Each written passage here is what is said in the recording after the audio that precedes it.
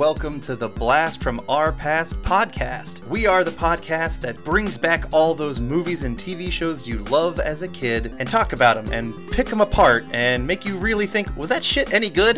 But yeah, so we review movies and TV shows from our nostalgic younger days, and we also do recastings of either those movies, those TV shows, or whatever the fuck we want. Like today, we are doing a very special out of this world episode. We are going to review the 1985 film Explorers. We're going to review Star Trek The Next Generation, and we are going to do a casting of the extended universe Star Wars books, collectively known as the Thrawn Trilogy. So let's get diving into it. I'm Adam. I'm John. And I'm really excited to have this episode. This is the most work I think I've ever put into an episode. Mostly because I made you read the books for this. Exactly. So just to kind of dive in a little bit, just to explain a little bit about the casting that we're doing, there's a whole bunch of extra books in the Star Wars universe. I think they're called the Legendary series or something like that. I can't remember what it's called. They were all considered canon right up until the point where Disney bought them. And then when Disney bought Star Wars, they said that all those books, they're its own little universe, and what we're going to do is going to be the official canon, which has been well documented on my social media feed that I hated that. I have not been happy about it, and we'll talk about that more when we get to the casting. But that book series I had never read before, and you really wanted to do a casting, and so you basically told me, Adam, we're doing this, and you better read these books. And so I am a very slow reader, but I spent the last couple months and read 1,300 pages, and now we are set. And here we are. But the very first thing we're going to do is talk about The Explorers, and that movie was from 1985. That's a fantastic year, John. Yeah, let's talk about a couple of things that happened that year. I'm not going to say what the top grossing movie of that year is, because it's a movie that we will probably cover here eventually, but we'll talk about Best Picture winner from the Oscars that year was Sidney Pollack's Out of Africa.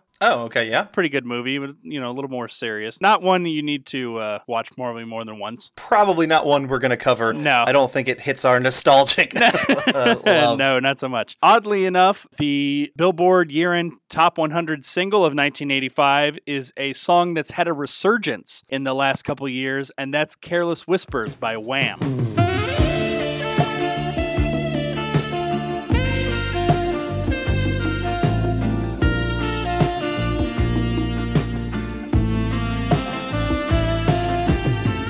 Great song. A couple of other interesting facts about 1985. That is the year our host Adam was born. Yeah, that's right, baby. 1985, the best year ever. A couple of other things of note. The Coca-Cola Company introduced New Coke and then promptly took it off of the market, which incidentally resulted in a huge influx of profits when they reintroduced the original Coke Classic, or what they called Coke Classic. Do you think that was a conspiracy, or you know what? Do you think they legitimately wanted New Coke to do well? There's so many conspiracy theories about that, I don't even want to touch on it. But interesting thing, New Coke wasn't actually discontinued until 2002. Oh, shit. Then how come I don't remember drinking it? They must not have been selling it in the U.S. It must have been selling somewhere else. But they didn't discontinue it until 2002. Damn, that lasted longer than Surge. And I loved Surge.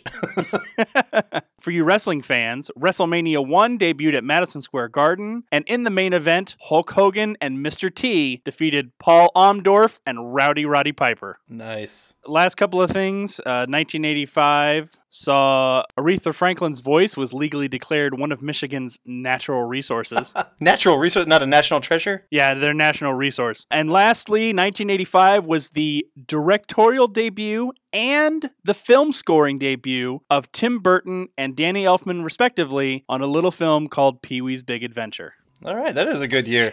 Let's get into The Explorers.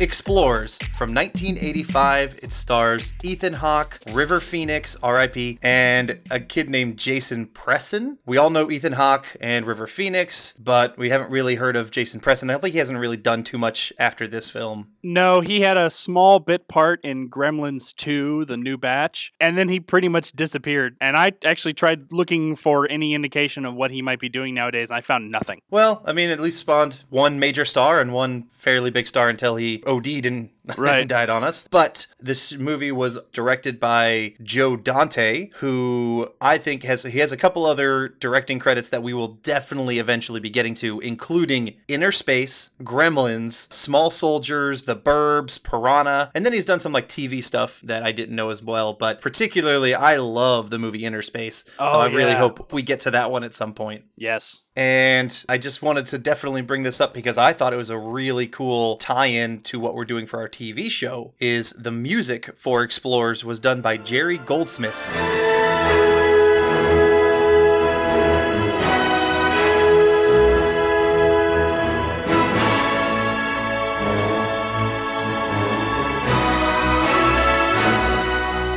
Also was the composer for The Next Generation, for Star Trek The Next Generation, which we're going to be covering.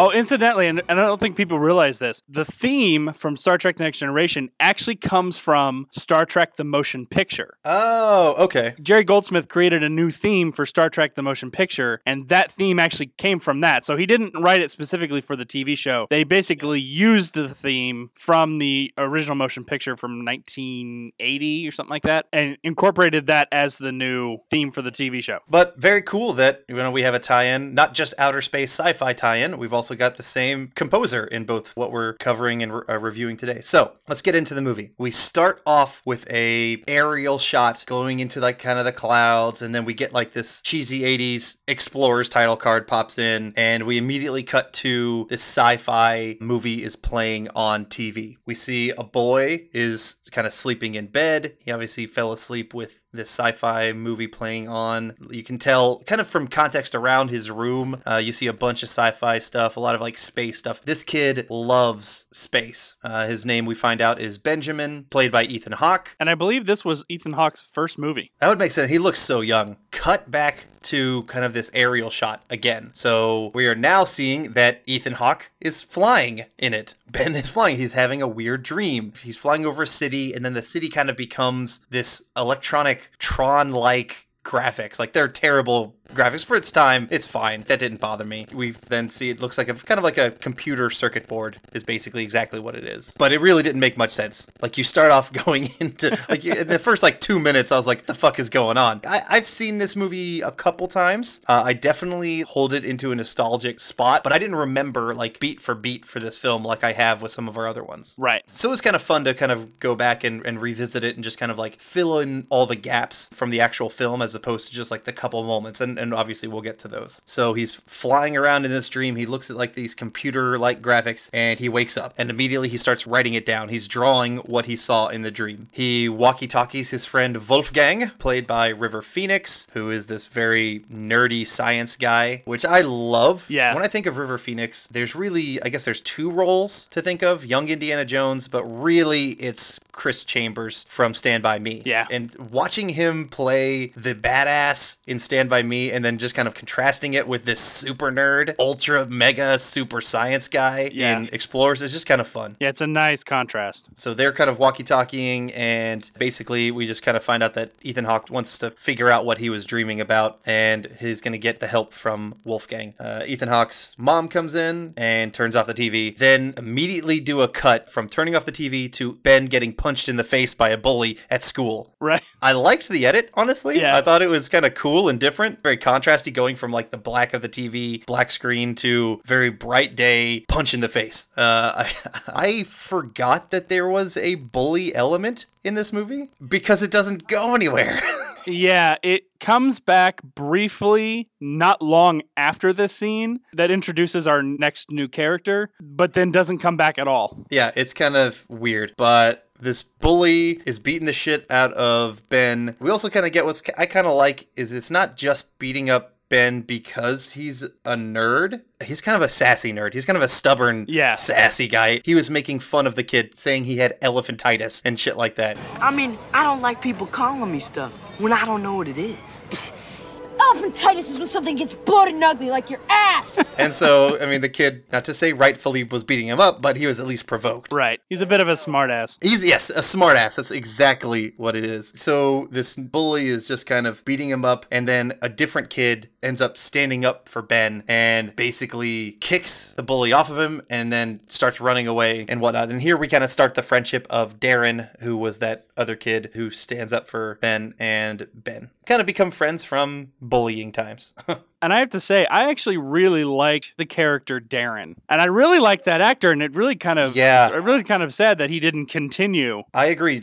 Jason Presson, and yeah, you're right. Darren had a little bit more depth. I would have loved to even go into further depth with him. In this the very next scene, kind of Ethan Hawke is, thanking him for standing up for him, and he kind of wants to push being friends with him. Right. So he goes with him to his home, and we see that Darren is kind of from the wrong side of the tracks. He's from a poor family. He's got some father issues in that his dad has no job. He might be an alcoholic. We didn't get any he beats him kind of stuff with that, which is good. I thought they were going to go there. No. But yeah, he's kind of almost similar to River Phoenix's character in Stand By Me. Right. He's kind of got little elements of that, which I thought was kind of interesting. So they're kind of getting this budding friendship, and I agree. I thought Darren was a really cool character. I would have loved to go further. But anyway, instead of hanging out at Darren's house, they go over to Wolfgang's place. And we meet Wolfgang, who is apparently in a very big family, a very big German family. They go down to Wolfgang's lab, and here we kind of really are starting to meet Wolfgang and see that he is this big nerd. He has a lab in a basement. We do kind of need to mention Wolfgang's parents. The mother was played by an actress named Dana Ivey, but father was played by an amazing character actor. I don't even know if I'd call him a character actor. He's just a good actor, James Cromwell. Oh yeah, I mean, I've definitely seen him in 100 things. Oh yeah. And his part's very small in this film. But so Wolfgang and Ben want to recreate the circuit board image that he had in his dream. And so they kind of build a circuit board based off his dream, and then they put it into a computer, and it asks for coordinates. And honestly, that whole little scene just didn't make any damn sense to me of how they immediately could transfer their dream into a computer. It went really quick and didn't make any damn sense. But okay, they hook it up into a computer, and it asks for coordinates, and they put some in, and then shit just goes crazy. And you have no idea what the fuck is happening. All these books that are around have now these massive holes in them, shit's flying off the shelves, stuff's going crazy. And you thought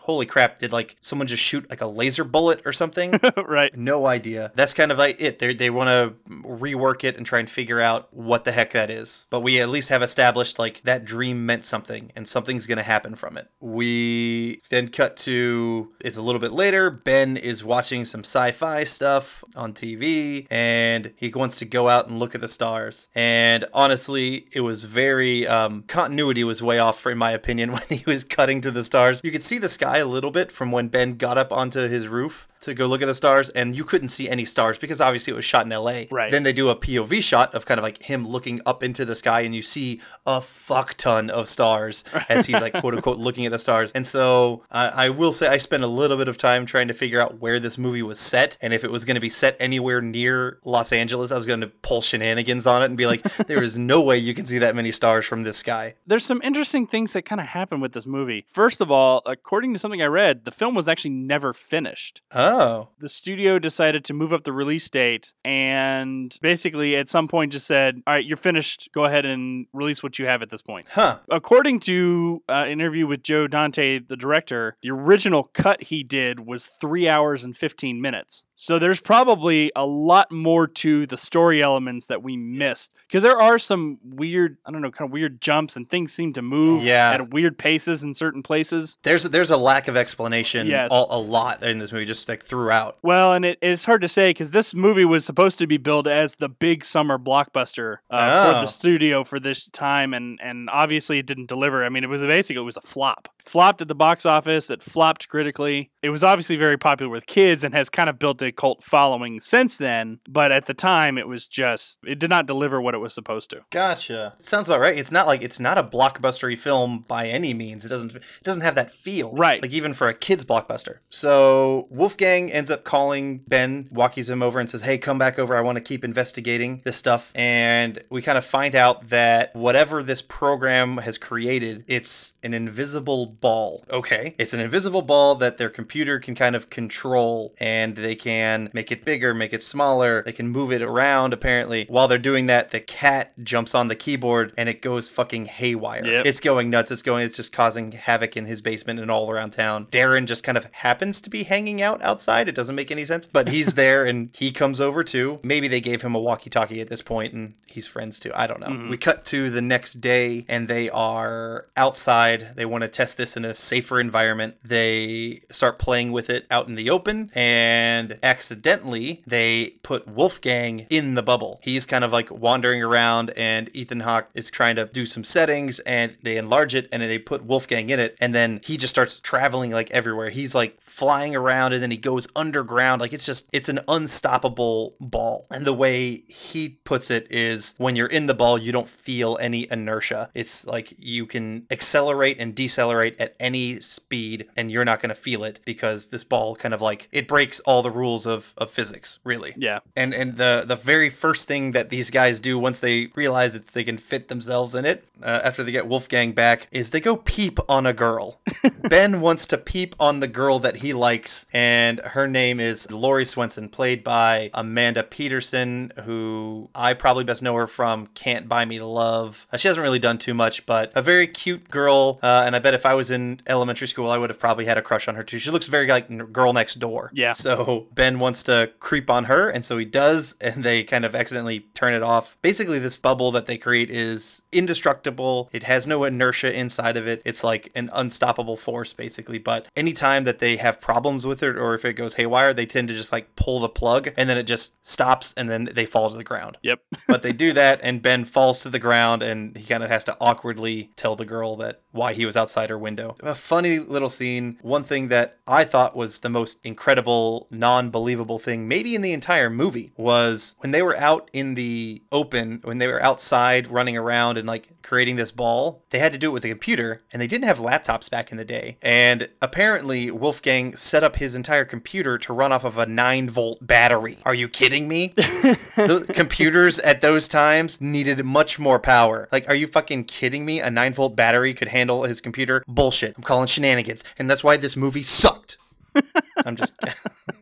They then decide that they kind of want to build a ship, and so they're going to a junkyard that Darren knows. They get past a dog with a cute scene of it chewing bubblegum. I thought that was kind of funny. Throwaway scene, but fun. And we just kind of get some more character building moments where we see Ben is just kind of looking around at this junkyard. He's kind of like just in awe. He's really excited about building a spaceship. He's excited about stuff. He's excited about everything. He's kind of like the blind optimist, and Wolfgang is the realist, and everything has to be grounded in science, and Darren is just the badass, I guess. But they find a tilt-a-whirl kind of like seat thing. I don't even know what the hell to call it. You know what those do. Tilt-a-whirls where you get in and then you're kind of like spinning around. It's like one of those big seats that can fit like 3 or 4 people in them. Yeah, it sort of looks like a big half clamshell or something. Yeah, exactly. As I lift my hands for the audience who can't see me. Yeah, I'm sure they all could tell, John, what you were talking about. We get that, and we kind of then cut to a montage of them late at night, and then also entering the day, back and forth as they're prepping this spaceship that they're going to basically use their big ball, make it big enough to fit all of them in it, so they can then fly into, or around, or wherever they want to do, into space, basically. The montage was kind of like it wasn't like a classic like, hey, we're building a spaceship montage, but it was kind of cute. It went back and forth between them at school being tired and then up late putting things together. Yeah, it was a fun little scene. And this was such an 80s school movie thing, where in one of the scenes that they were shown as just tired and sleepy during the day at school, one of the teachers was handing out tests that he had done, and as he's dropping it off on each person's desk, he says, good, bad, good, you suck, you sucked again. Like, he's telling the entire class just how shitty or how well everyone did, and like, there is no way that would fly. I wouldn't imagine. Could you? I mean, you I know you're a music teacher and you don't really do those kind of written tests maybe all that much, but like, I have a feeling they would not allow teachers to demean students like that nowadays. No, it's actually illegal. It's illegal to share students' grades with everyone. In fact, if you, and I just remember this from having taught high school, if you were to post everyone's grades, you had to do so using everyone's student number, not their name, so that everyone could keep some sort of record of anonymity. So yeah, it is illegal basically to tell everyone how you did I mean, the student could do it when they got it, but it was illegal for the teacher. You can't hurt anybody's feelings anymore. Yep. But one thing I would definitely want to bring up about this spaceship is, I mean, it's a cheesy, shitty, kid-made spaceship. And it's not even really a spaceship. It's just like a seat for them to put the bubble in that they can fly around with that. So it's not like the spaceship is propelled by anything on its own. But to me, that tilt-a-whirl spaceship craft is a pretty iconic spaceship. Like, yes. It's no Millennium Falcon, it's no Starship Enterprise, but to me, it's like the look of that ship, I put it up there with a lot of different cool 80s looking ships. Like it's as high as like, an Airwolf kind of thing, honestly, or better than that. It is a fun looking vehicle. It looks like something that would have been so much fun to build and ride as a kid. Yeah, I would have loved to do that. That sort of building together, it looked Frankenstein, but still cool at the same time. I mean, it 100% looked like something you and your friends could make in your fucking backyard. Yes. And only if you had a super science floating bubble thing, you could have done the same thing that they did. Exactly. It's something that's kind of like, I guess, burned in my head as, that's up there with a lot of other cool ships. And whenever I see it, like, it just kind of, it takes me to a happy place. Yeah. So at the end of like their building montage and whatnot, Darren brings over a beer. Here they are drinking a beer and christening the ship. I thought it was cute. They ended up christening the ship the Thunder Road based on the Bruce Springsteen song. Which, I don't know, made no sense to me, but... It came from nowhere. Yeah. If it would have been something that like had something to do with outer space or something else, that would have made some sense, but it's just like, we didn't talk about Bruce Springsteen in any other scene. The song, they didn't even use the song in the fucking soundtrack. Yeah. Like, that would have made a whole bunch of sense if like they were listening to the song at some point while they were building it or some shit like that, but they didn't. All of a sudden it's just like, it's the Thunder Road. Yeah. Okay. I didn't know you liked Bruce Springsteen. I didn't know you liked that song. Maybe it'll come back for some reason. Oh, no, it doesn't? Maybe it should have happened someplace subtly earlier? Oh, wait, it didn't? Okay, fine. Right. Whatever. They take it out, and their maiden voyage is just to kind of fly around this suburban town. I don't even know if we say where this town is or anything like that. You do find out sort of in the next scene. I'm going to talk about that because it references something. Okay. And in the next scene, so they're flying around and just kind of wreaking havoc a little bit in that they go to a drive-in. They ask, well, where should we take this thing? And someone says, at the drive-in. Like, oh, okay, yeah, this is definitely an 80s movie if drive-ins are still a thing, and that's where the cool people are. So they go into the drive-in. They're just kind of like accidentally flying in front of the screen. Just kind of funny of them not really being able to control it. They end up flying it through the concession stand. We see the bully there randomly. He's there for some reason. That's like the last time I think we see him at all, and it didn't really make any sense. It's not like we even like got any closure from him. But so anyway, he's there, but because of all that insanity, there's a police helicopter that kind of catches up to them. So this police helicopter finds them, and they're like, obviously it looks like a UFO. The boys, you can kind of see them in the windows, and they're all wearing like these air masks to be able to breathe some air, and they look like crazy aliens, and it freaks out one of the helicopter cops. So they kind of fly away really fast. At one point, they kind of lose control. You're getting like these weird letters that are like popping up on their screen. So it's not like just them that's kind of controlling this thing. Something freaky is happening. It's like non-English letters. It's obviously something that, maybe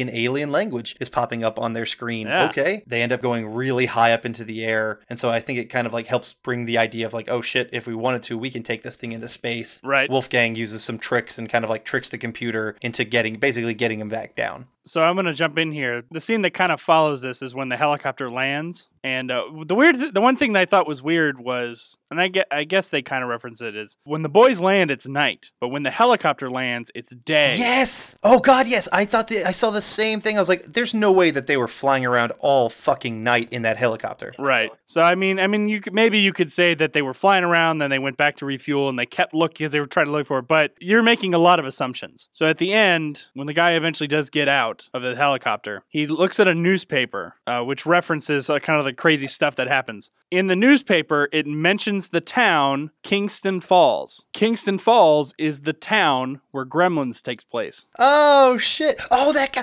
One of the helicopters guy. The helicopter police guy who kind of goes and investigates. He was also in Gremlins. Yes. Is he playing the exact same character? Is this a tied-in universe? Holy shit, John. Did we just expand the Gremlins Explorers universe? The Dante verse, I guess, because Joe Dante also directed that. Oh, wait, it's Dick Miller. No, he played a different guy. He was a different guy in Gremlins, but he was in both movies. So apparently this city has a guy who was in Gremlins, but also a helicopter cop who look exactly alike and are probably not related because they have totally different names. But anyway, so we blew up the Dante verse completely. But that's still interesting. I like it when there's those Easter eggs. Yes.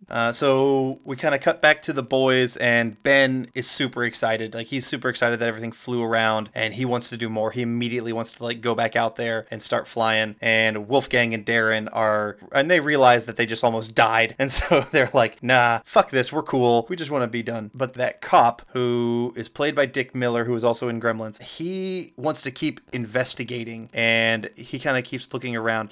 At one point, he even brings up that he had dreams. It was like something he saw out of a dream a long time ago. Because dreams are such a tie-in here, I'm like, what the fuck is that? I feel like there's something they didn't explain with this character that they must have left on the cutting room floor. Exactly. The story here was obviously way more intricate than probably it needed to be for something like this, which left with more questions than answers. And because now I want to know, okay, is this sort of like obviously these aliens had tried to contact someone before, and maybe he was the recipient and he couldn't do it, and they finally found the right person, but he still remembers those dreams. And it's very strange, like why they set that up, and then I guess they just kind of left it out. But he brings up these dreams, and then we kind of cut to Ben again, who's having another flying dream. This time it's a shared dream, and so his other buddies are in the dream with him, and we're kind of seeing more computer parts.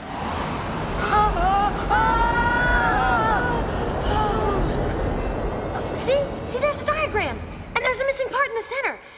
We have to remember it and figure it out when we go up again. So after that, they're all like, oh shit, okay, we want to keep working on this. And so they rework the circuit board with this new extra part that is going to apparently help them control it better or whatever the fuck that they want to do. We see the cop who's still kind of persisting, and he finds the Thunder Road. He goes and finds it in the creek bed where they landed, and he finds Ben's jacket, who very stupidly has his name and entire address written in his jacket. All right. And so he goes off to find Ben at his place, and he confronts him. Ben just basically ends up running away. So he runs away. He's going off to the Thunder Road, the ship. The other kind of kids are all going, and they end up kind of taking off right in time as the cops there. They get off in time. Like the storyline with the cop really is starting to bother me just thinking about it, because I think this is the last shot that we see of the cop. It is. And it's like, where does it go? How does he tie in? This makes no fucking sense. We don't get any closure with him. Like, I don't get it. And the weird thing is even though he's chasing them, once they go up, he goes, good for you, kid. Exactly. He was happy to see them. Something happened there with him. Like, he obviously tied in with this. And probably the way that you put it was they tried to contact, and they were contacting him as a kid, and then he never made it happen. But now he's happy that the other kids are making it happen. But what the fuck? You have to go through all these assumptions, and you really have to like pick apart this puzzle to try and figure this out. They obviously left a lot more on the cutting room floor than I wish they had. Yes. Now the kids are going up, and they want to try and see if, they want to go out into space. They very easily just kind of fly out. They don't even use air masks, so I guess this bubble also provides enough oxygen for them, or it's airtight, and so they have enough oxygen in the bubble, I think is kind of what it is. I know they have the air tank with them. They have the air tank with them, but they're not wearing the masks this time. I know, that's true. They were all wearing like the...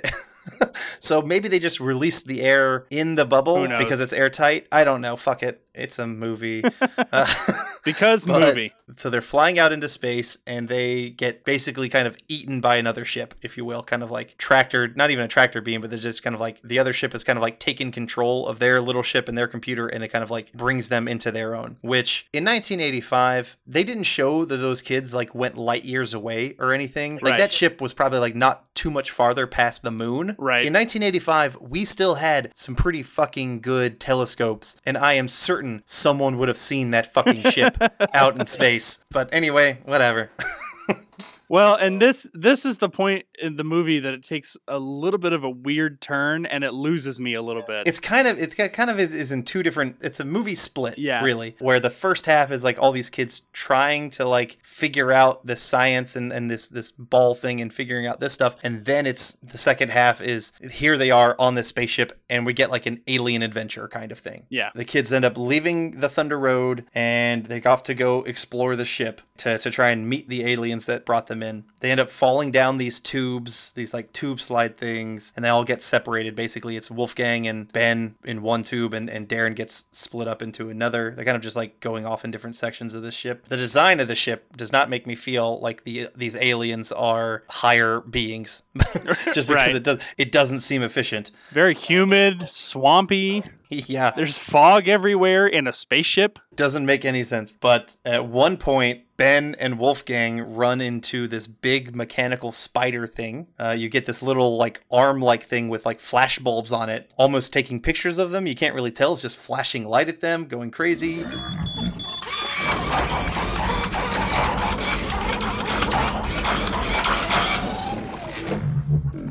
And then these two smeller things come out and start sniffing them everywhere.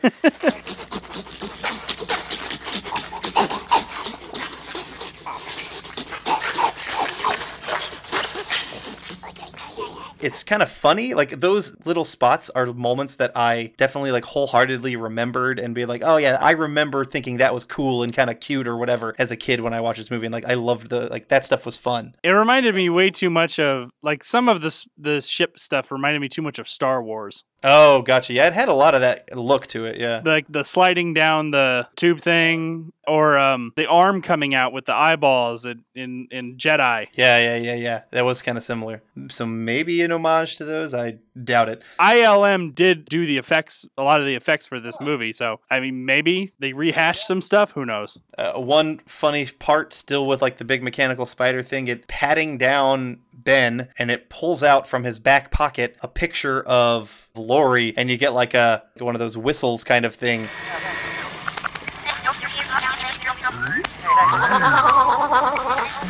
Right. And so it's like you get like a weird comical element with this stuff going on too. So that's that. Wolfgang ends up falling through like a trap door, and so now all three of them are separated, and we kind of get just a shot of Wolfgang. He sees something and it intrigues him, and we're like, okay. Darren finds a weird room that kind of puts him into a trance. He takes a little seat. Whatever this thing is, it puts images in his head, and he saw a bunch of stuff. He saw the dream again. We really, unfortunately, didn't get nearly enough backstory or anything. Like, they didn't dive into that machine enough, in my opinion. That obviously, when we're talking about it now and like we're kind of dissecting the film, that's how these aliens have been putting dreams into people's heads. It has to be like that machine somehow. Right. Even that, they didn't really go over it or kind of like help explain it. Like, we had to kind of just figure it from context, which is fine, but it's not something that for a kid's movie, that is not something that was like too obvious. No, not at all. Us talking about it now kind of really helps me dissect it. I'm kind of seeing like that's obviously how they control dreams. And Ben finds Darren in this room somehow, and he kind of snaps him out of his trance. They continue to walk around, and they run into an alien, and it's a weird looking fucking green thing. To me, it looked, I don't know, it looked a little bit like Slimer from Ghostbusters. If Slimer had legs, yeah. If Slimer had legs and like a really kind of fucked up head with weird multiple antenna kind of things and ears, that kind of thing. Probably the scene that I remember the most, and something that is just, it is very funny. Ben tells the alien something that he's been waiting to say all his life. We come in peace. And the alien responds, "What's up, Doc?" And I loved that. Like, it's just funny. Like, the alien is really weird. It keeps responding in like other voices or other like TV shows or even like their own voices. Like, the very, very first time you see it that makes them kind of chase it down is it's like just making these weird noises, and it kind of repeats what they say, and it just looks really weird. But then it just kind of like it's repeating stuff from it that it saw on TV and stuff like that. It's a weird fucking alien. It has all these like antenna and stuff. We then cut to Wolfgang, who is talking to a female alien who looks very, very different, who's kind of pink and has big kind of like eyes that are very separated apart. And really big puffy cheeks. It's a weird scene though between Wolfgang and this alien where they're just kind of like talking, and there's this sexual tension between the two of them. Yeah. The alien is like flirting with Wolfgang, and he's flirting back, like he is eating it up. He's loving it. I got the impression that Wolfgang has never had a girl give him that kind of attention before. No, but he loves it. Oh, yeah. Obviously. Well, who wouldn't? Oh, yeah. Especially from an interdimensional being. Sure. We probably do need to mention, though, that the girl alien was played by an actress who I think this was like one of her only roles. The other alien, the one that Ethan Hawke and Darren meet. His name is Whack. We have Whack and Neek. Neek is the female alien, and Whack is the male. And Whack was played by an actor named Robert Picardo, who was in a movie that we've mentioned already this episode that you want to cover, and he was in Inner Space. He plays the cowboy. That's right. Okay. And he also ties into the universe of the TV show we're about to talk about because he was in Star Trek. He was not in The Next Generation, but he was in Star Trek Voyager, and he plays the holographic doctor in there. And as he's also had a couple of other small ones, but I remember him more from Inner Space. That cowboy scene is a very memorable scene. Like, it's not like he doesn't have a huge part in the film, but that scene, that cowboy scene is such like a memorable part. So that's cool. And I've met Robert Ricardo a couple times. Very nice guy. Oh, from like, because you go to like Star Trek conventions. Star Trek conventions, yes. As we mentioned, like particularly Whack speaks in TV stuff, and he's doing like all these voices, and this is really how they know of Earth, is really through their television and their movies and stuff like that. And then we just kind of get a weird scene where he's like doing this entire comedy act. Yeah. Like for like 5 minutes. And it's probably one of the ones I remember the most is this alien just doing all these pop culture things. And they end up singing the song All Around the World. I think maybe it's by Little Richard. Yeah. All around the world, rock and roll is all in play.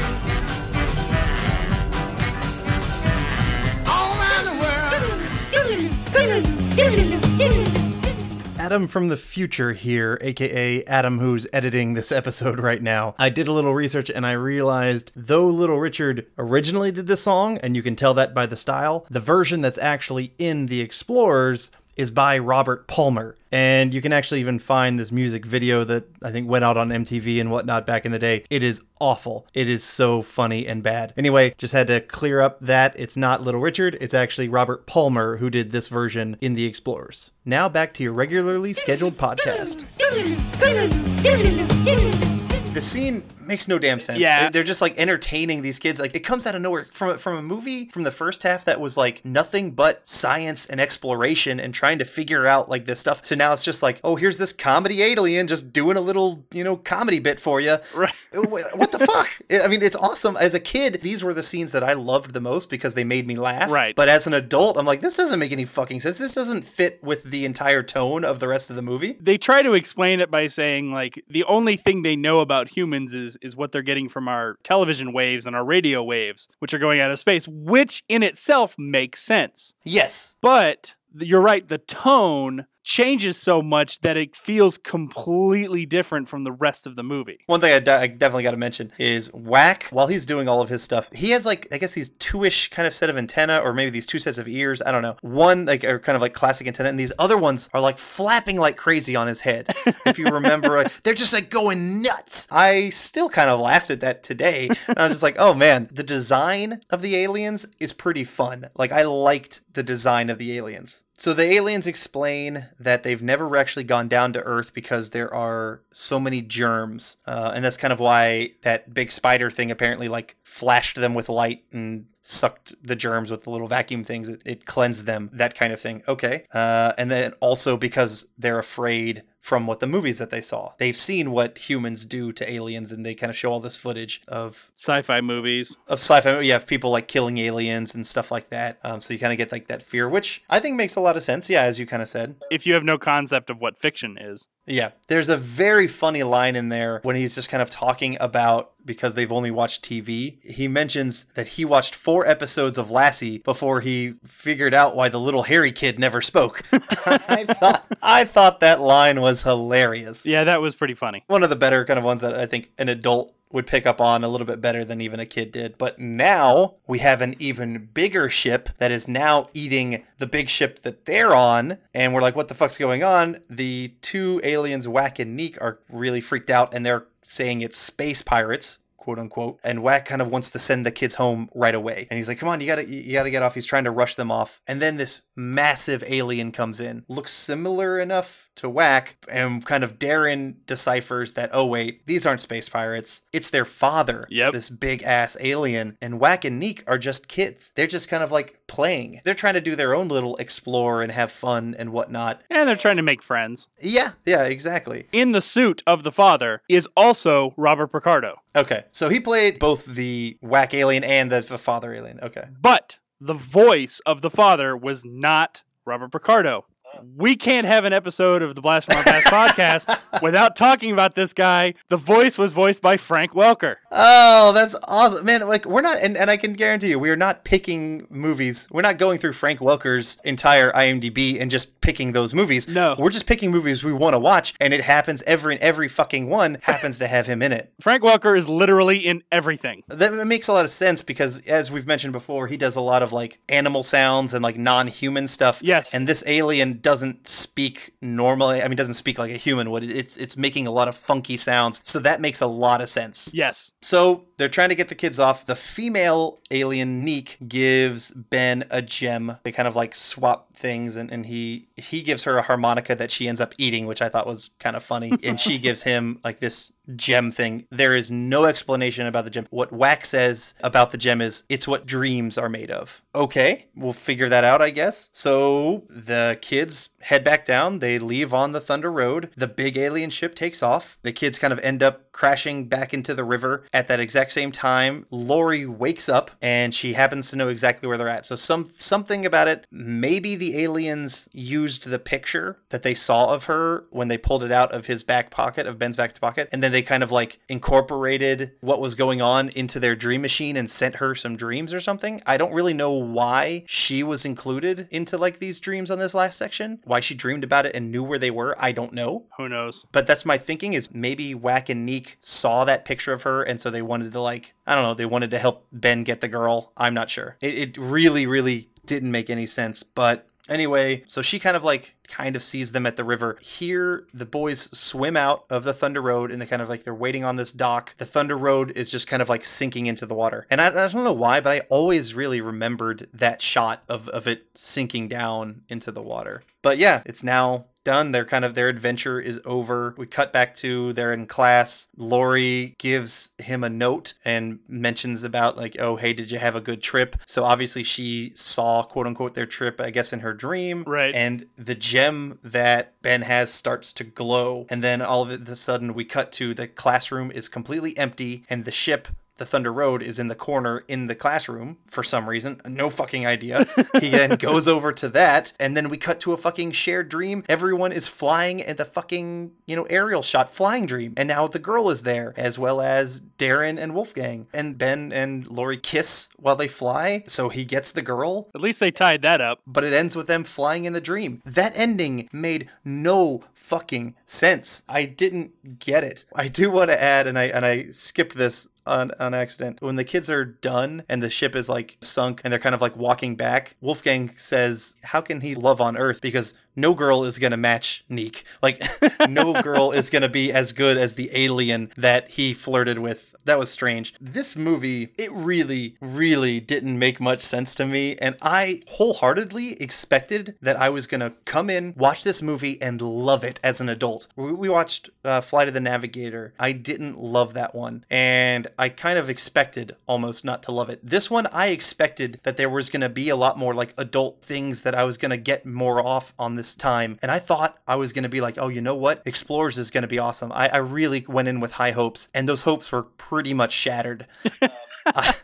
I did not enjoy the film. It was really slow at times. The first half was really slow. And then when it got into the other stuff with the aliens, it just didn't make much sense. They didn't explain much of anything. They didn't really help us figure things out. The tone was all off. There are certain moments that I love and I'll still love, like the ship itself. I'm a big fan of the moments of Whack being ridiculous, and like those scene of him singing, I remember loving because it made me so happy as a kid. As an adult, I thought it went on too long. Yep. Him singing went on way too fucking long. There are moments in this film that I love, but the film itself, I'm like, what the fuck? There was no point to the cop. There was no point to the bully. It was like, I don't know, maybe the editor took a fuck ton of acid and just was like, hey man, I'm gonna just do something crazy here. I don't know. But if you said they had all that kind of stuff and then they cut it, I would rather have seen some more of a cohesive storyline, because a lot of stuff was just lacking. Yeah, it just looks like they put way too much into the story than they probably should have to make, a singular cohesive story. Admittedly, I went back and watched it again and was also kind of disappointed. Watching certain parts, I was like, wow, this was slow. There were some stuff I liked. I liked, certain scenes. I liked the character Darren. Yeah. Ethan Hawke's character kind of annoyed the shit out of me in the beginning. But yeah, they really kind of lost me after the aliens were introduced. It got way too silly. And honestly, I had completely forgotten everything that happened after they left the alien ship. And I was kind of like, oh yeah, all this minor stuff happens, and didn't really care about it. Yeah, once they're off the ship, it's like that's done with the adventure. Having that extra little dream sequence at the end and that weird shit with the girl being now a part of it, it didn't work. It didn't work. At least it tied in the love interest, which when we talked about Flight of the Navigator, that never tied in. But then I didn't do shit. But then they didn't tie in the bullies like they did with the Neverending Story. Yeah. Like it didn't come back where like the aliens come back and teach the bullies a lesson or something. And that whole bully setup was a waste. Yeah, kind of, yeah. Other than it's setting up Darren, that Darren's a good guy. Yeah, I don't know. I wish they had just either done more with it or just taken that element out completely. And just have Darren be a friend from the beginning or some shit. Yeah. Yeah, I agree. Explorers, what a disappointment.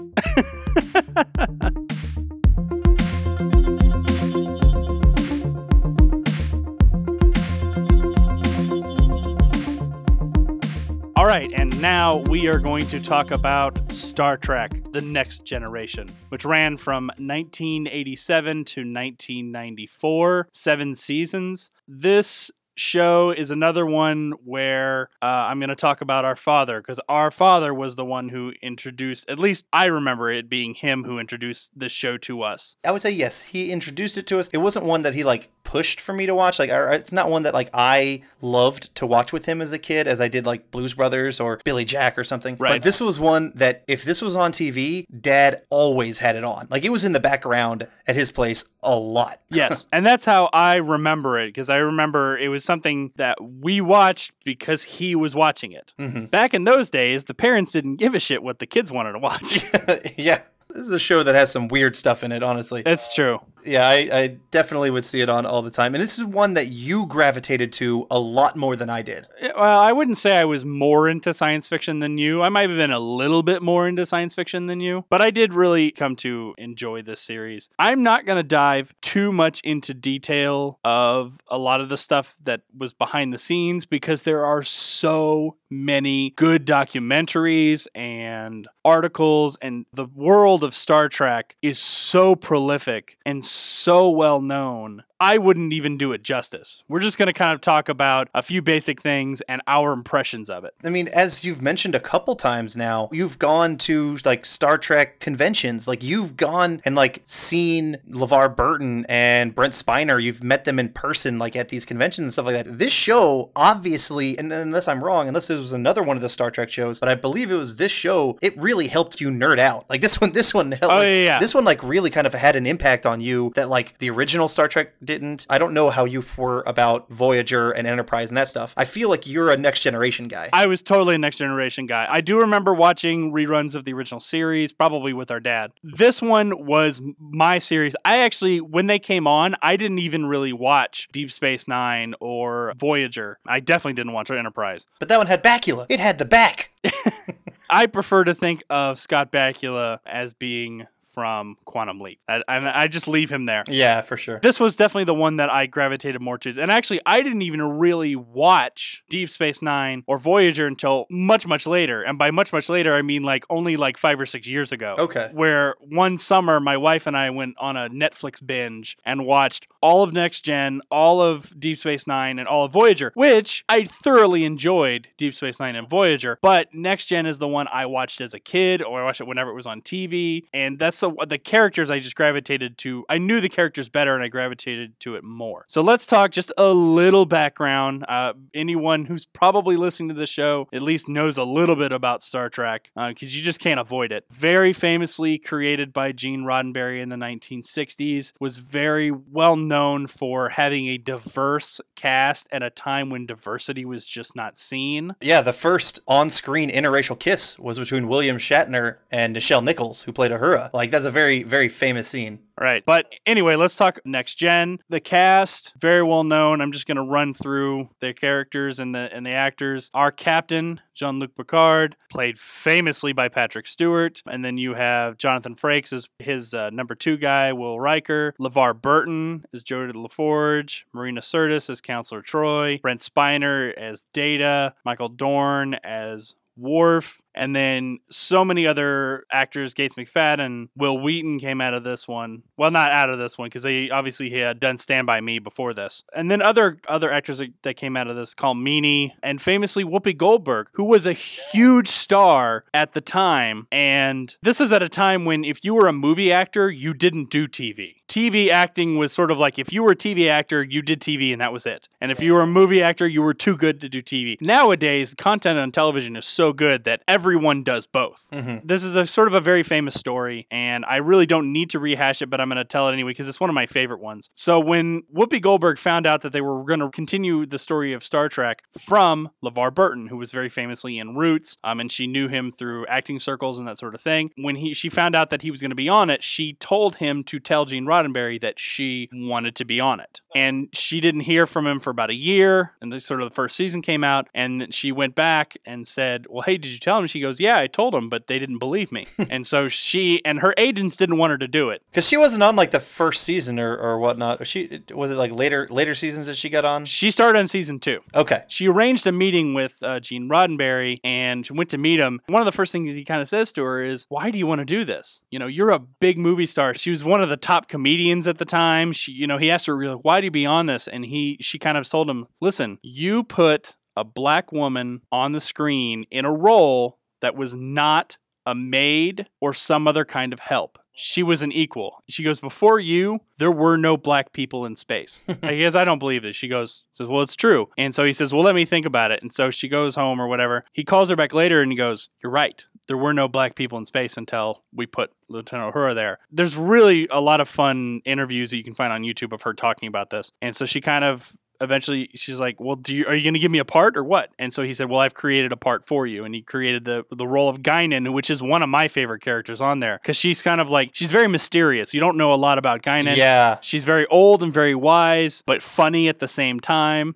Just always a fun character anytime she's on screen. There's very seldom any time she's on screen where she's not fun to watch. The season itself, or the series itself, I should say, really didn't hit its stride until season 3. That's sort of the universal feelings. There are good episodes in the first and second season, especially more the second season than the first one. The second season, you're introduced to one of the great television villains of all time, the Borg.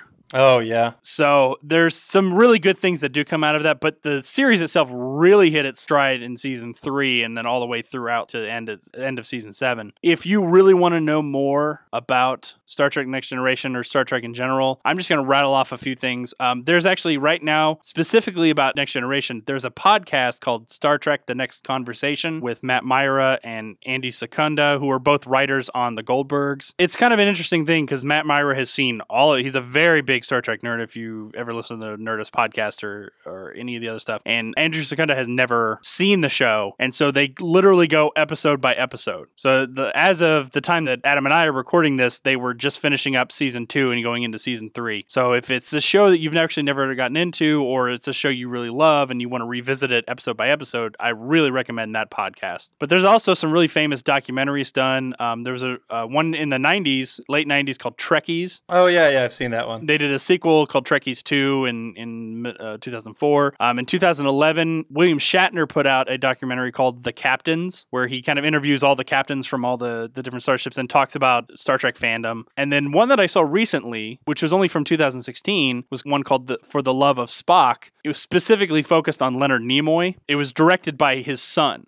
And I believe it was originally going to be just about the character, and then as they were filming it, Leonard Nimoy died, and so they revamped it to be about Leonard Nimoy and his life into Star Trek. And I know that doesn't really tie in specifically to The Next Generation, but you kind of can't talk about Star Trek without talking about all of the variations and iterations, and because they really all tie in together. There's so much information to find about Star Trek that it really would be redundant to talk about it here. So let's just kind of talk about this. Adam, did you watch a few episodes? Yeah, I watched just 2. Okay. So I watched one from season 1 and then one from season 4. Okay. And what was your thoughts kind of going back to the series? So, yeah, this show has been a huge part of pop culture, or not just, Star Trek in general, but this show as well, I feel. There's some cheesy graphics, it's TV cheesy graphics, but they were actually pretty good, though. Yeah. Particularly, I'm thinking of, like, the opening credits and, like, seeing the Enterprise, like, take off and that kind of stuff. You mentioned before the music and the theme song, and I really like the theme song still. Like, it's a pretty, like, that opening of Picard saying, "Space, the final frontier. These are the voyages of the Starship Enterprise. Its continuing mission to explore strange new worlds, to seek out new life and new civilizations, to boldly go where no one has gone before."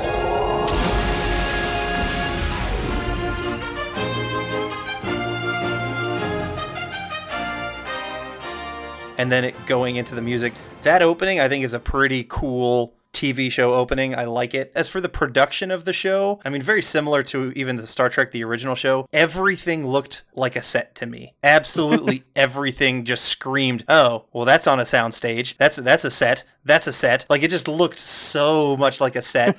That's because I maybe have a more of a production-minded eye than some people. There's a lot of cheese. This show is cheesy as fuck. There's a lot of those moments, but they do tackle some issues, which is kind of cool. They actually like tackle some like real world kind of stuff, but they do it in like their own cheesy way, and it works. At random times, you just hear them throw off random fucking sciencey terms that really don't mean shit, but it's just kind of fun because it's Star Trek and they're just saying, oh, that's a science word. I think that's kind of fun. So they have all of that. The storylines in this show, particularly this show, they get really weird after a while, really kind of convoluted. You introduce the holodeck where anything can happen on the holodeck, and you get like episodes where they spend the entire episode in like the Old West, but it's the holodeck's Old West, and it's just like a lot of shit doesn't make much sense, and a lot of shit is really weird and cheesy. And Commander Riker, he's like a hornball. He's kind of like a sex crazed maniac, I think. I saw an episode where at the very beginning, he is like banging this alien chick, and then the alien chick gives him like this headset game to play. Oh yeah. Oh god, I just watched that episode too. Yeah, that was one that I just watched for this show. It's one where I specifically wanted to watch it because Will Wheaton's in it, Wesley Crusher's in it, right? And I kind of wanted to see one with him. And funny enough, Ashley Judd is also in it. Yes. She's in like 2 episodes, and this is one of them. And so he brings this game back on board, and it ends up kind of like everyone ends up playing it, and it kind of like it's a mind control device, and everyone but Will Wheaton pretty much ends up playing this device, Will Wheaton and Ashley Judd, and they kind of have to save the day. But at the end of it, they all snap out of it. Data, who is an android, isn't really affected, and so they kind of I don't want to go through the entire storyline of it, but at the end of it, no one brings up that if Riker wasn't fucking this alien chick, if he wasn't just sleeping around all of space, this wouldn't have happened, and he wouldn't have had a breach of security. Like, I really think Picard should have taken him, to the side and be like, hey man, keep it in your fucking fucking pants because we almost all died because of you. But no, like that wasn't the case. So, but there's silly shit. I actually definitely enjoyed watching it. I could see myself going back and eventually, like, starting this one from the top and really watching it. It was weird to see in season 1, Riker doesn't have his facial hair. Yeah. And then he gets it because, like, Jonathan Frakes, he has facial hair. Like, he's either got a goatee or like a full beard always, and like it's kind of weird to see him without it. Yeah. But I did enjoy it. I could see myself watching this show, the entire thing. I could never say enough good things about the show. I really enjoy it. I enjoyed the storylines. I realized that given the time and the fact that it was television, that a lot of the effects are cheesy and a lot of them get recycled. Like, they have the same lightning effect for tons of stuff. But I really do enjoy the characters and I enjoy the stories, and I'm just going to leave it at that, or else I'll end up ranting for a long time. Before we finish Star Trek, John, I've got a question for you. Hit me. Who would win in a fight, Picard or Kirk? In a fight, I think Kirk would win. I think Picard is the better captain. I agree. I like Picard better, but you know what? If they were doing a hand-to-hand fight, Kirk would probably beat his ass. Kirk in his prime, he's got youth and just sort of that stubbornness. I hate to say it because I'm a much bigger fan of Picard than I am Kirk, but in a fight, Kirk would win. But who is the better captain? Picard by a mile. Fuck it. Fuck Kirk. Picard's the coolest. Agreed. JLP, baby, for life.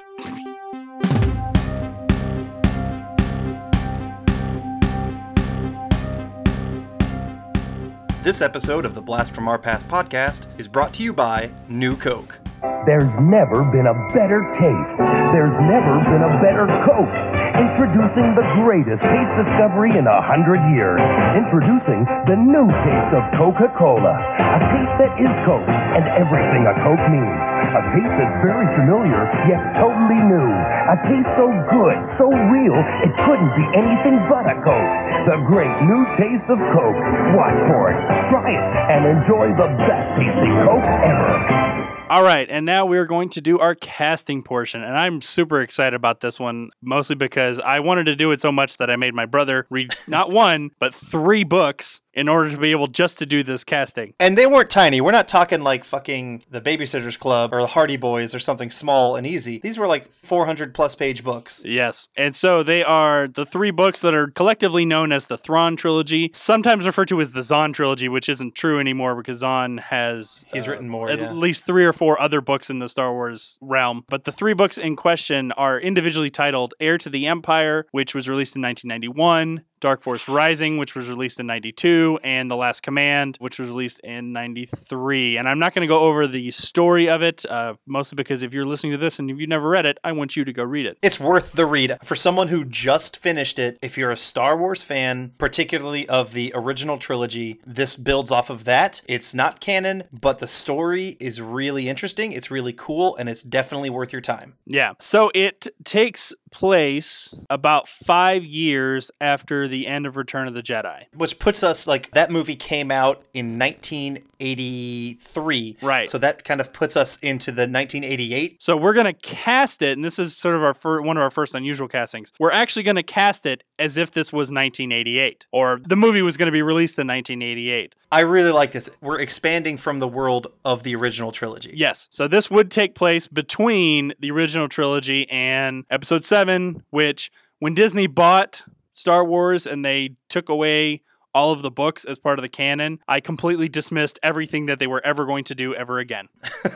I hated the fact that they did that because so much hard work went into it, and the stories in the books are really good. Now, if they came in and say, all right, we're going to use these books as source for our movies, I would have been fine with it, but no. And I already mentioned before that I hated Episode 7. I did just see Episode 8, and I enjoyed it, but... You're still bitter? I'm still bitter about some of this. I had to completely, just go in saying, all right, there's nothing I can do about the shit things they did with my favorite characters, so... Which is weird, because a lot of people I knew loved Episode 7 and hated Episode 8. I'm the complete opposite. I liked them both, honestly. I enjoyed both films. One thing that I did think was cool is, In the show Star Wars Rebels, which is an animated show and it is canon, they actually incorporated Thrawn into that show. I know. And those shows are set during like just after or around like the Clone Wars and after the Clone Wars kind of thing. They're set before like the original trilogies happened, obviously. I haven't seen Rebels. I watched the Clone Wars series and really liked it. But so this is set like I think right after that Clone Wars series. So it doesn't tie in to the timeline that these books have. But I do at least like that they somehow found a way to incorporate Grand Admiral Thrawn into quote-unquote new canon. I wish I could say I agreed with you, Adam, but I'm so pissed at what they did that I wish they just left him alone. I really do. Okay. I know what they were trying to do. They were trying to appease because these books are so beloved by Star Wars fans. Yeah. They're probably the most well-known Star Wars books. Yeah, yeah. And so they're trying to appease because he is a cool character. He's a very cool character. So honestly, if you don't know the story, you're just going to have to go read it. I'm not even going to spoil that for you. If you have read the story, the characters that we're going to cast are ones outside of the normal cast. So we're imagining that our normal heroes, Luke Skywalker, Han Solo, Princess Leia, they're all played by the actors who played them in the original trilogy. So we are obviously going to do Grand Admiral Thrawn. We're going to do his admiral, or the one underneath him, Admiral Paleon or Paleon. I'm not really sure how you pronounced it. I'm really curious as how you're going to pronounce some of these names because like I had to, obviously as reading, we're not listening to someone else say them in a movie or a TV show. Right. I had to pronounce them myself. And so I'm very curious if you pronounced them how I pronounced them. We'll find out. We're also going to do Mara Jade, Talon Card, Jedi Master Sabaoth, and the Nogri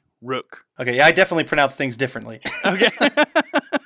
I pronounced the secondary admiral as Palon. I just pretty much said Palon. Mara Jade is easy. And I always said Talon Karda is how I always pronounced it. The one I had the most trouble with was the Jedi Master Jorith. I always said Sabath. That's how I pronounced it, but it's like C-B-O-A-T-H. It'd be Kaboth, Koboath, Sabaoth, Sabaoth. Right. It's fucking tough. And I always just, in my head, I always just did Sabath. I have to sort of explain. Not only have I read the books multiple times, I've listened to the audiobooks multiple times. Oh. And that's how he pronounces them in the books. And I'm just going to go on faith that they conversed with Timothy Zahn on how to correctly pronounce them. Damn it, so you're saying I'm wrong. Fuck it, I wanted to shove it in your face. Okay, that's fine. All right. Again, this is our interesting one in that we are casting this as if this was 1987. So we're going to be using the popular actors of that time. Exactly. So we are like casting, which means they're about to start filming. So if the movie comes out, quote unquote, 5 years after Return of the Jedi, that would be 1988. So we are kind of setting our casting in 1987. So I want to work backwards because I want to end with our big guy. So we'll start with the little guy. We'll start with Rook, who's the Nogri, sort of the alien. Yeah, and I always pronounce it Nogri, but it's Nogri. Okay, all right. I'm okay with either pronunciation. Cool little sort of alien assassins. They're very small, very little alien ninjas. They have very needle teeth that they talk about all the time. Almost lizardy-ish skin, not exactly, but right. If you kind of remember the bounty hunter Bosk from, I think he was in Return of the Jedi. They're not exactly that species. No, he was in Empire. He was in Empire, okay. Bosk, who is kind of like that lizardy face. They're not exactly like that, but they're kind of semi-similar in my head is kind of how I took it. Building off what you said, Ewoks are to Wookiees as Nogri are to Bosk. Okay, cool. Because the Nogri are short, small, little... Yes, yeah, they're small. Take of that what you will. So, he's an alien. Obviously, they're assassins. They're silent. They're ninjas. They've got to have some martial arts-ish abilities. They got to be stealthy. I'm going to go ahead and jump in with mine. Obviously, this is 87, thinking 87 technology, so it's got to be a guy in a suit. And so I decided I was going to go with someone who is short. At least he was short in 1987 and really good at martial arts. I went with Ernie Reyes Jr. I really almost thought that as well because he's good at martial arts in a suit because he did some fighting stuff in the Donatello suit for the first movie. Yeah, he did some stunt work. So that makes a lot of sense, and I think that makes a lot more sense than the pick that I did. They may or may not use his voice as the voice. Yeah, I would doubt it. I didn't really care one way or the other. I cared more about who was in the suit than I cared about who was doing the voice. Rook didn't talk very much. He was very, and right. He's kind of had very broken English. So like anything that he would have and being like that kind of alien, they would probably pitch it down and kind of like make it sound a little bit more alien or something. Right. They could just warp his voice a little. Or let's just have Frank Welker do the voice and then Ernie Reyes Jr. do that. So that'd be perfect. That's a better call. And I should have fucking done that one. I went with an actor who's who's not big, who's not like tall, but he's a much bigger name. At that time, though, he didn't have any big movies out yet. In 1987 was when his first, like, quote-unquote, biggish movie came out, and that was Bloodsport. I went with Jean-Claude Van Damme, who I think you could probably still be a very badass version, but he's too big of a name for Rook, honestly. To me, still too tall. Probably. Ernie Reyes Jr. is the better choice. I'm going to concede, all right? I will concede to you on that one. Okay, now we're going to go with our older Jedi master, who turns out to be sort of the bad guy, Joruus C'baoth. I'll go ahead and hear your pick first. Okay. I had a tough time with this in general. I did more like research into this entire casting than I think any of the other ones we've done before. Mainly because I also had to like go back and look at how old everybody was in 1987 and be like, well, does this fit? Exactly. Does that not fit? And probably some of the people that I picked might be too young for it, but I really like my castings in general. I think I did some really, really good ones here. I'm really happy with them. I had a couple names that I threw out. One of them being Burt Lancaster, who I think would have been a pretty good call. He was in, you and I probably notably know him as Moonlight Graham from Field of Dreams. That's probably how we most know Burt Lancaster, but he was also in Gunfight at the OK Corral, From Here to Eternity. Like, he is a really great actor, and he would have been around 74 at this time. Okay. And I think that's probably a pretty good age, but I didn't go with him. Okay. And I'm really happy with my choice here. I went with someone who would eventually be cast as a different Dark Jedi, Count Dooku. He would have been 65 in 1987, and I think that's a good enough age to play this big, strong, crazy fucking Dark Jedi. I went with Christopher Lee. That is a good call. Christopher Lee was already, I mean, he's a fantastic actor anyway, so. Count Dooku sucks balls as a character. He's absolutely awful. He's good in the cartoons, actually. If you watch the Clone Wars and whatnot, he's much more interesting there, and they kind of fill him out. But in the movies, Count Dooku is atrocious and awful, and you don't want him there. But Christopher Lee is an amazing actor. Yeah. So I want to take Christopher Lee. I would have cast him in this much earlier, and he would have been a badass Joruus C'baoth, whatever the fuck. All right, yeah. So for my pick, I went with someone who was probably he wasn't as old as Christopher Lee would have been, but he was pretty close. He was in his mid to late 50s, and he's still alive today. But they probably could have made him to look up a little bit older than he was, but he was probably a bigger name than Christopher Lee was. I went with Sean Connery. Oh, yeah. Interesting. I thought of him, but I don't know. He's so Scottish. that I know Christopher Lee is just next door in England, but I don't know. That would have been interesting, because when I think of Sean Connery in the 80s, I think of Last Crusade, and it's hard for me to imagine Sean Connery as the evil Jedi Master. I don't think so. I mean, he plays somewhat of a badass bad guy in The Rock, and that would have only been about 8 years later. He was in The Untouchables in 87, and he was a bit of a badass in The Untouchables, so I don't think it's that much of a stretch. No, he's a badass, but it's hard for me to really see him as evil and crazy, and I don't think he could play crazy all that well. I guess he kind of did in The Rock just a little bit early on. I don't know. I like my pick better, I'm not going to lie. I like my pick better, so we'll have to agree to disagree there. So now we go to Talon Card, one of our smugglers. From the same realm, same vein as Han Solo, but a little bit more prolific. You just have to read the story to find out. I'll go ahead and tell you my choice for Talon Card. Talon Card he's got some charisma to him. He's smooth under pressure. In my head, he always had a little bit of an exotic look to him. Yeah, I could kind of see that. So I went with Ben Kingsley. Oh, interesting. I like Ben Kingsley as an actor. I actually thought of him for a different role. Yeah, I think Ben Kingsley is a good call. Yeah, he would have been around 44 at that time. I went with someone, I guess, who's not really an exotic look, but he's kind of got a gruffisher kind of look. Okay. He's actually later on, I think in like maybe the 2000s or whenever this series was, he's been in space as I believe the leader of a different star crew, if you will. Not Star Trek, but a different galactic crew. He was in, I think 1985 or whenever it came out, he was the teacher in Stand and Deliver, and that is Edward James Olmos, who was in Battlestar Galactica. He would have been right around 40 at this time, which is younger than Harrison Ford was at this time, but I like him as an actor. He's got an exotic-ish enough look, not really exotic, but he's got a non-white look, and I didn't want like another whitey for this role. Right. And so I went with Edward James Olmos. I think he could add charisma, but also be like, to be a smuggler smuggler, you have to be hardened. And I think Edward James Olmos is a little hardened, and I think that works well. All right. I like that pick. I don't like it any more or any less than my pick. Okay. I could take either one and be happy. Yeah, I'd agree with that one. I like Ben. It's hard for me to dislike Ben Kingsley in any role. Maybe except for Iron Man 3.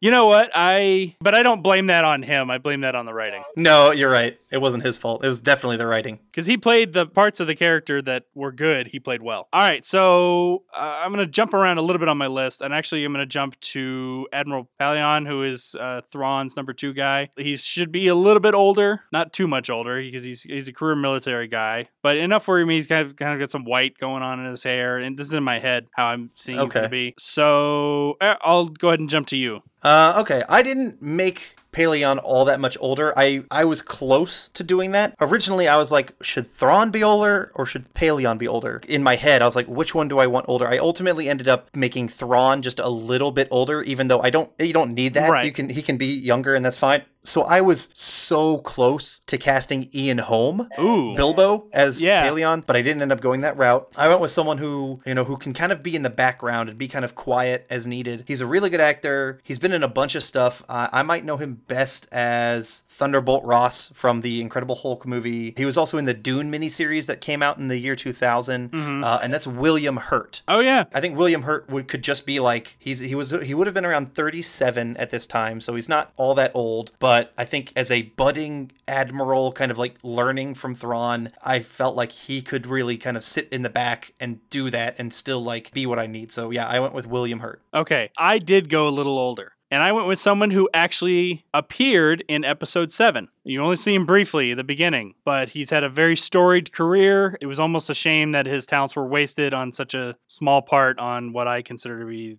a crap Star Wars movie. I went with Max von Sydow. Yeah. I know him best from Minority Report. Yes. But yeah, he's been in tons of stuff. Great actor. So I did skew a little bit older, and so yeah, that's who I picked for Pelion. Okay. Yeah, we definitely went different directions that way. Right. So let's jump to Mara Jade, who, if anyone who's ever read the stories, eventually becomes Luke Skywalker's love interest. Bow chicka wow wow. Yeah, Luke getting it on. So we need, I don't know, she's a redhead. So you could either go someone who was already a natural redhead, or in my mind, she had sort of like an unnatural red looking hair color because it's space and space. It's space, yeah. You don't have to have a natural red. I went with someone who does not have a natural redhead, but she was a big actress at the time. She was very good looking in the 80s. She played Arnold Schwarzenegger's love interest in the movie Twins.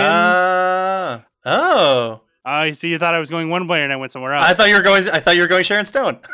Nope. I thought you were going Total Recall. I went with someone named Kelly Preston. Yeah, who eventually jumped into Scientology and married John Travolta. Yes. But Kelly Preston is beautiful, absolutely stunning. I like that call. I really do. Yeah, I think it's a good call. She would have been around 25-ish at the time. It fits in pretty well, because I always thought of Mara Jade as definitely younger than Luke. Yes. They weren't the same. They were probably like 10-ish years apart or so, and Mark Hamill would have been 36 in 87. So that kind of fits really well with that call. Yeah. So I like that. Definitely a good choice. I went with another actress who's very well known for being beautiful in the 80s and early 90s. She has done a little bit of action, not much, but you could see some of her action stuff in Batman Returns. She's not a natural redhead, but I think they could make it work. I went with Michelle Pfeiffer, who would have been 29 at the time. I think that is also a good call. Yeah. I have a little bit of hard time seeing her as a redhead because she's got a very distinctive facial features,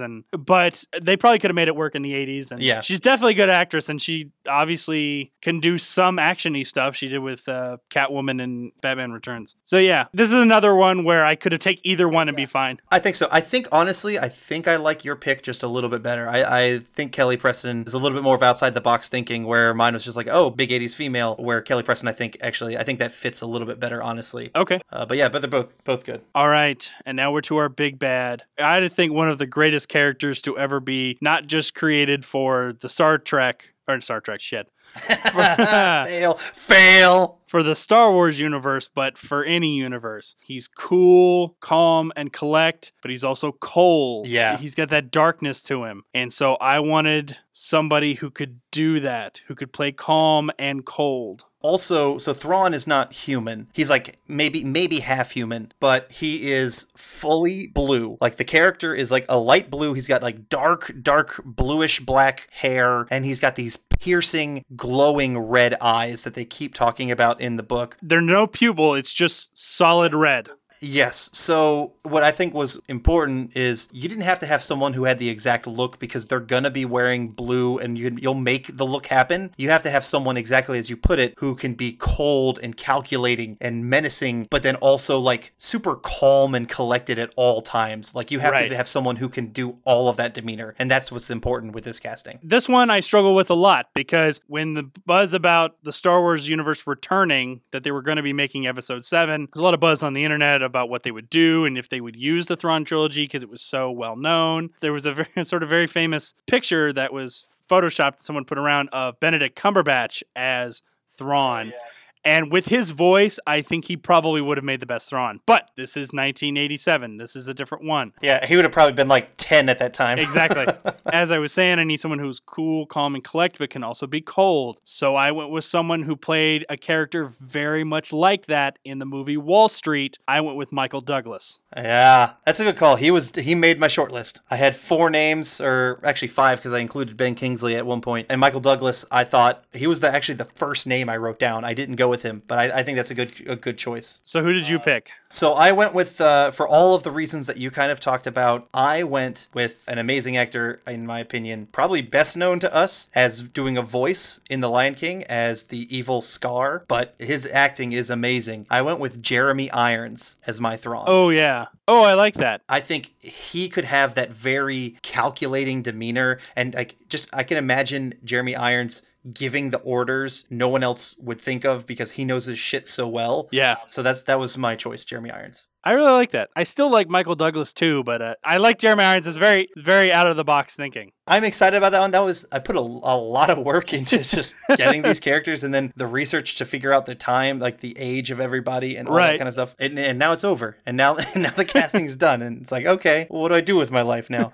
But I definitely enjoyed reading these books. I highly recommend them to everyone out there. Go read the Thrawn Trilogy. Actually, a new Thrawn book just went out this year or last year. I think, but it's not in that same kind of canon from before. I think it's it's into the new canon. No. I read it. It's still in his universe. Okay, cool. But it's a prequel book. It's how Thrawn was introduced to the Empire. That's cool. I like that. I might have to read that one then. And notoriously, I hate prequel things. I hate anything having to do with a prequel. I'd rather just have the story go forward. Admittedly, it is a very good book. Okay. It's a very good book and a very good story, and it doesn't really mess with existing canon or previous canon, so I recommend that. There's also another book, the Zahn Duology. Oh, the Hand of Thrawn. The Hand of Thrawn, yeah. There are 2 books in that series. They're okay. They're not as good as the Thrawn Trilogy, and I think the new book... what are they about? Because they're not about Thrawn's hand, who comes back alive, and he goes, like, what is the Hand of Thrawn? Is that... You're just going to have to read it to find out. Okay, fine. I just imagine, like, just his blue hand comes back to life and wreaks havoc on the universe. That's kind of what I'm imagining. Like Thing from the Addams Family? Yeah, exactly, like Thing. All right, so that was our Thrawn 88 casting. Please join us next time for a double dose of Teenage Mutant Ninja Turtles. We review the 1990 film as well as the 1987 to 96 animated show, and we do a recasting of Fantastic Four into the Marvel Cinematic Universe. If you have any questions or any suggestions for movies or TV shows you'd like for us to review as part of your childhood, you can reach us at blastfromourpast@gmail.com, or you can find us on Facebook and Twitter at BlastPastCast. That's at BlastPastCast on both Facebook and Twitter. So until next time, I'm John. And I'm Adam. And thanks for joining us. See you next time.